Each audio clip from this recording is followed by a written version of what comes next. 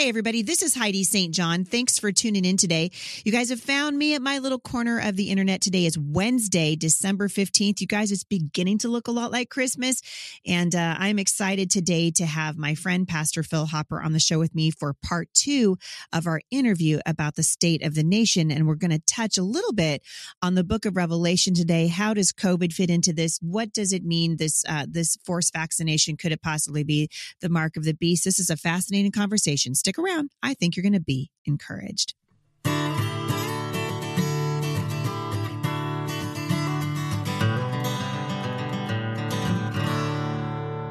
love to see churches like Abundant Life, recognizing, wow, the church has a very important role to play right now. Mm-hmm. And I think, I think you do also, that if we can follow the Lord through this and walk in obedience to him and actually take our place on the stage of, the world stage or the county stage or whatever it is and say, here I am, Lord, send me. What do you want? I think we're going to live to tell stories to our grandchildren, our great-grandchildren about the things that God did, that we were able to watch happen. In spite of it all, I'm incredibly optimistic about the future, Heidi. Mm-hmm. Again, go back to the early days of Christianity, 120 people filled with the Spirit of God who were not afraid to follow the Son of God, whatever the cost. They changed the world. Mm-hmm. So all the diagnostics say, oh, the church is in trouble in America. No, I think the true church of the living God is just fine and going to be better than ever. The fact that the church may be smaller, it's going to be stronger. Okay, for far too long, too many people in the church were flying the Jesus flag number 3. Yeah. Right? Yeah. Yeah. The days are coming. Jesus flag is number 1, or you're not going to fly the Jesus flag at all. The cost is going to be too high. And that's what's going on. I'm convinced right now, coming out of COVID, seeing this seismic shift culturally, where the church and Christians in general are no longer mainstream. We've lost the home field advantage. Forever and ever, it'll feel like we're swimming upstream. Many are getting washed downstream. But I'm convinced the church has a moment that we've never, ever encountered in American history. And the advantage might be that we're no longer mainstream. See, I'm convinced why the church no longer is relevant is we're no longer different. What made the early church so relevant is that they were different. Yep. And when we quit being different, we quit being relevant. We've always counterculture. We've always been countercultural. And only when the church in the West assimilated culturally did we lose our power, the power to influence and change lives. So I think this could be our greatest moment, Heidi. Yeah, I do too. And I'm thankful for you for using your voice. I want to touch on something you have taught on Revelation, and a lot of my listeners have gone in, because that's still up. People can still find it, correct? Yes. So livingproof.co. Where can they find that? Yeah, our website's livingproof.co, or they can go to philhopper.org. And you've got a whole series on Revelation there, which is verse excellent. By verse. Yeah, it's just excellent. And so I'm getting a lot of questions. I also taught on Revelation. Last year, I did a 3-month study with the women at Moms for International called People Get Ready. And I have been, as you have, a student of the word for a long time, fascinated by prophecy and by the book of Revelation. And a Moms for International member sent this to us the other day. And I thought, I'm gonna drop this in Phil's lap, see what he says. But there's a statue right now that has just been erected outside the UN building in New York. It's built like a leopard.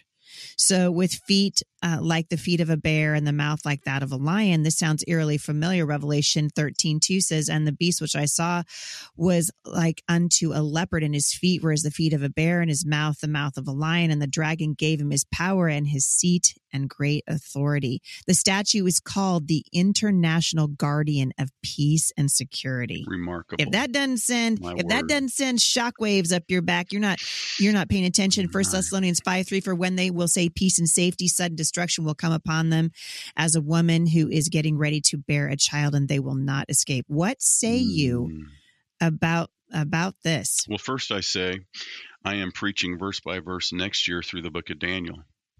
Ooh, Can't wait. the precursor. Oh, that's yeah, amazing. can't wait. Yes. Mhm. Oh, wow. Yeah, it is absolutely remarkable. It's almost unbelievable that the people leading the UN could be theologically sophisticated enough to come Yeah. up with this on their own. I don't know whether they are or not. It is impossible to look the other way and go, oh, this is just purely coincidental. I Yeah. would suggest it's maybe even providential. So when I look at it, you can certainly see the beast of Revelation 13 in it. You can also see the first beast of Daniel chapter 7, Yep. remarkably. And I don't think it's coincidental at all that the beast in Daniel chapter 7 that is said to be a lion, like a lion, not a lion, but like a lion, that looks a lot like this beast now in front of the UN. It is a representative of Babylon, Heidi. The Babylonian Empire is represented in that first beast of Daniel chapter 7. And we know that the end times world system is likened to Babylon. In fact, in Revelation 18, God destroys that world system. Babylon the Great is fallen. And God destroys this world system in the end times known as Babylon. Babylon, of course, is an ancient city of the ancient world, a very wicked city of the ancient world. It's also in the Bible over and over again used as a metaphor for a universal world system that is anti-God, anti-Christ, anti anything that is holy. Boy, sounds a lot like where we're headed. Well, it at is a where warp we're speed headed right now. You Yeah. know, you have the reemergence of this Babylonian world system of Revelation 18. By then, it is a universal governing system. It is a global economy. It's a global community. It's a one world political system, a one world economic system. And the UN, this is not conspiracy theory. It's not being done in the dark. It's not being done in secrecy. The UN openly promotes their goal of the breakdown of national sovereignty into a one world global system to unite the nations. It's in their name. In the last 18 months, you have national leaders that have openly stated the opportunity COVID has provided to accelerate their 2030 vision, which again is a Marxist world system, Heidi. You look in Revelation 13, you're talking about a Marxist world system of complete government control where they control the economies, they control people's individual livelihoods, they have the ability to control if you can buy, sell, or trade. I certainly don't believe, and I've said this publicly, that COVID-19 vaccination is the mark of the beast and it's related to the mark of the beast. I don't believe that, but we can certainly see how these mandates have created psychologically the sociological pressure on people to comply who really don't want to comply. If you live in San Francisco right now, you literally cannot participate in community or commerce unless you can prove COVID-19 vaccination. You can't walk into a restaurant and sit down to eat. This is Seattle. You can't, I didn't know that. You can't walk into Seattle's a grocery store and buy groceries. And so you can begin to see how the COVID-19 vaccination is paving the way from a sociological standpoint. People got to eat. They got to buy the groceries. Groundwork's being the laid. groundwork is there. It's being laid there. Certainly from a societal and sociological framework, the enormous pressure that people will face in the days ahead to conform.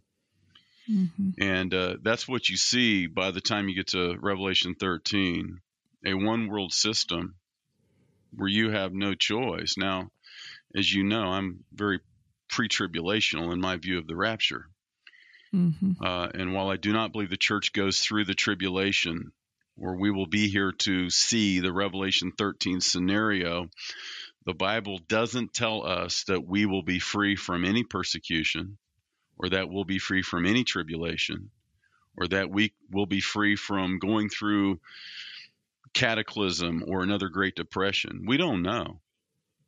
I think that we all need to prepare to live as the early Christians lived, And Jesus said, in the latter days, you'll be hated by all nations for my name's sake.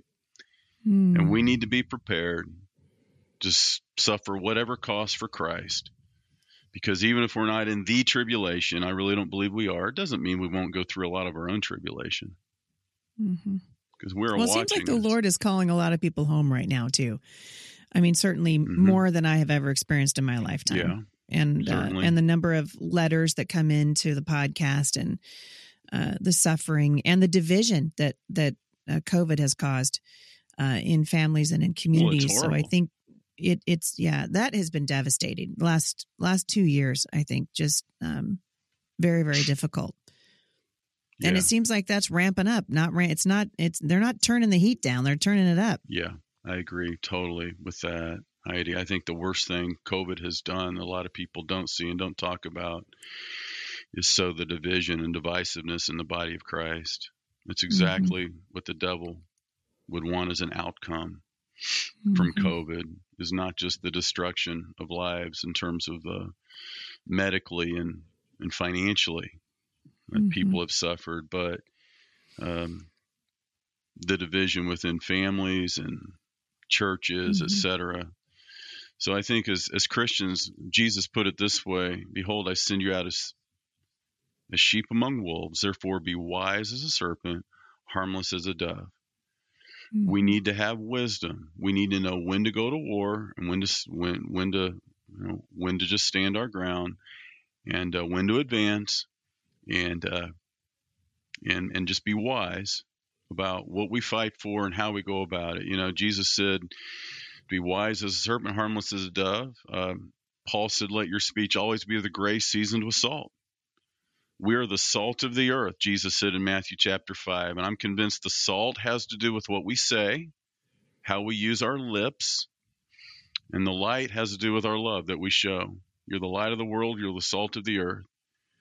So we need to be using our voice, and that's the salt. But Paul said, do it with grace. So let your speech always be with grace. So the goal is not to win an argument; it's to win a heart. We don't win any hearts when we yell louder than the opposition. So it's not just what we say; it's how we say it. And in the end, I think what won the ancient world, Heidi, was a love that the ancient world had never seen and never known. The pagans worshiped their gods out of fear to appease their gods, but they wouldn't give their life for their gods. Their gods hadn't given their life for them. But the ancient Christians were willing to give their life for the one they worshiped, because the one they worshipped had given his life for them. And the pagans were mystified by this. Tertullian said the blood of the martyrs was the seed of the church. In other words, the more Christians were willing to die for their faith, the more pagans were coming to faith in Christ. This is a God worthy of their life. And right now, that's what God is doing in the body of Christ. There's a sifting going on. There's the wheat and the tares being separated. And the real church is emerging. And the real redeemed of God is standing up. And the thing about COVID is there have been people that have just faded away and just gone off the radar, no longer following Jesus. And there have been others that emerged out of nowhere and said, I need God. I need Jesus in my life like never before. That's what I see happening. And we're seeing it here. And I think that one of the, as you and I have discussed before, one of the best outcomes of this is parents taking a front row seat in the education of their own children again. We've had an opportunity now to have the curtain pulled back on what's happening. Our schools are Marxist indoctrination centers. Absolutely. And I think parents are seeing that. Parents are waking up. And as a result, families will be stronger and they'll be healed. And we continue to pray, Lord, do what your word says and draw the hearts of the fathers back to their children. Praise be to God. And we're seeing that. Yeah, we're seeing it. So we have a lot to be thankful for. That's right.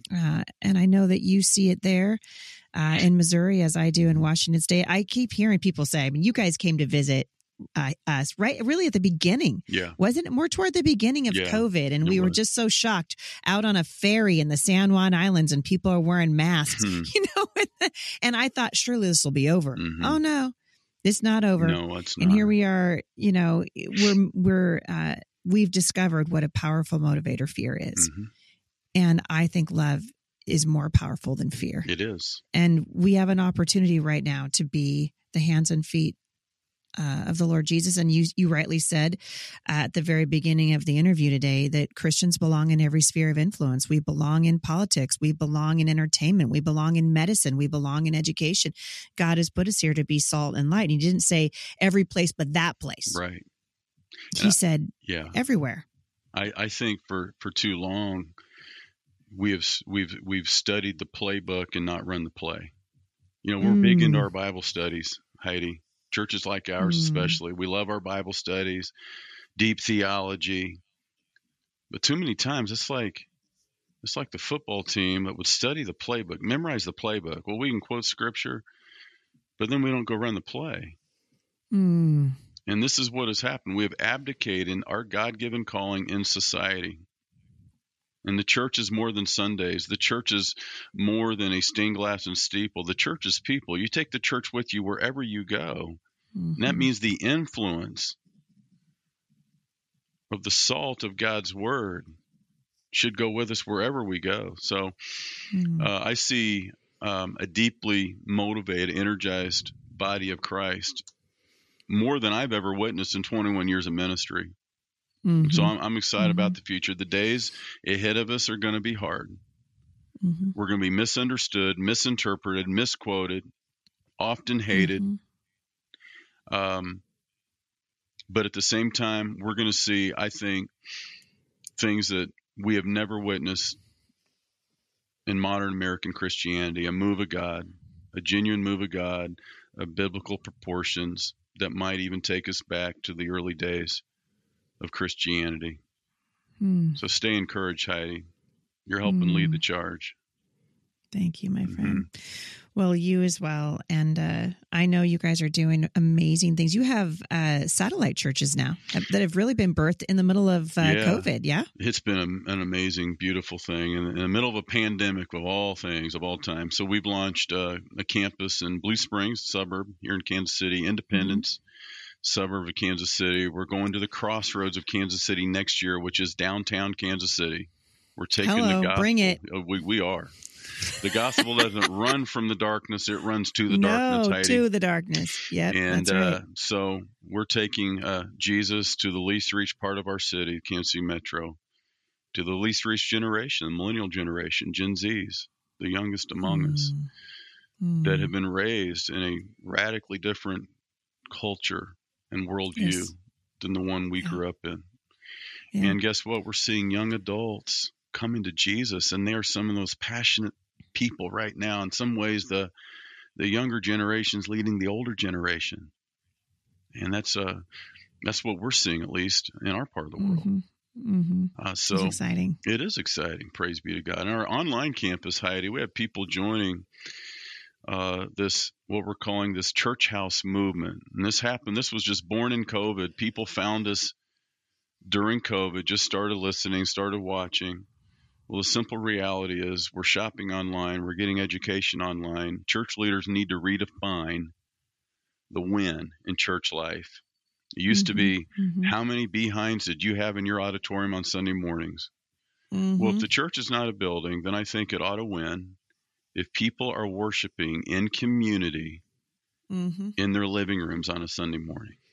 Not sitting in isolation in their pajamas because they didn't want to go to church that day. They're just going to watch it. Right. There's a difference, and I think that's an important distinction. Yeah, you're not saying, hey, you're not saying forsake the gathering, right? No, we're saying the gathering can happen wherever you are now, whether it's in a barn in Cedar Falls, Iowa, or a banquet room in Mexico, Missouri, or a living room in Columbia, Tennessee. These are where we already have people meeting with other believers. They're not alone. They're not isolated. They're in community. They're worshiping with other families in a smaller gathering. And in some ways, this is early Christianity. This is the way forward. This is how they were able to change. Back to the book of Acts. They were changing the world. And it wasn't just by building buildings. And it's not that, we're putting a lot of money into this Crossroads campus to renovate a 1940s warehouse into a church house. But think how and much. this is in downtown. This is in downtown KC. Downtown. Mm-hmm. Okay. But think about how much further faster the church can go if you're not trying to build buildings everywhere you go. Mm-hmm. If every house is a church house and our bodies are the temple of the Holy Spirit, then that means we take the church with us wherever we are. Amen. Yeah. It's so good. It's exciting. Mm-hmm. This is an exciting time to be a Christian. Yes, it is. And it's thrilling for me to watch what God's doing there in Lee's Summit through your faithfulness and through you guys have some of the most wonderful people there on staff. And we are so it's blessed. just I'm looking for it. I'm coming out there. Yes, you in are. May. Coming in Mother's Day to speak at Holy Abundant moly. Life. We're super excited for you to come speak on Mother's Day, Heidi. Well, I'm excited. I don't know about very many things, but I know a few things about motherhood. So yeah, I can't think of anyone I'd rather speak on motherhood than Heidi St. John. Well, I'm excited. My friend, thank you so much for being here with me today. Where can people find you again online? Always a joy, Heidi, to be with you. Livingproof.co is our church website, and philhopper.org. They can find me there too. All right. Yeah. And Follow all me on the messages are there. And yeah, you guys are, your church streams live because I watch it oftentimes while I'm getting ready to go to my own church. Yeah. Yeah. You can follow, they can follow me on Facebook or Instagram as well. Yeah. Just get ready to have you're good at dancing.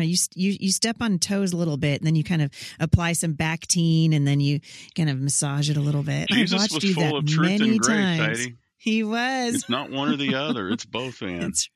That's right. That's right. Well, my friend, God bless you. Please give Krista a hug for me. Will. And if I don't see you before Mother's Day, I'm very much looking forward to it. We are too. Love you much. Love you guys too. God bless. If you guys want more information on the ministry of Phil Hopper and Abundant Life Church, you can go to HeidiSt.John.com/podcast and scroll down to the show notes. I will link back. Phil also has a couple of books in print, and I will link back to those as well in the show notes today. Thank you guys so much for listening. Love your families well today, and I will see you back here tomorrow at the intersection of faith and culture. For more encouragement, visit me online at thebusymom.com.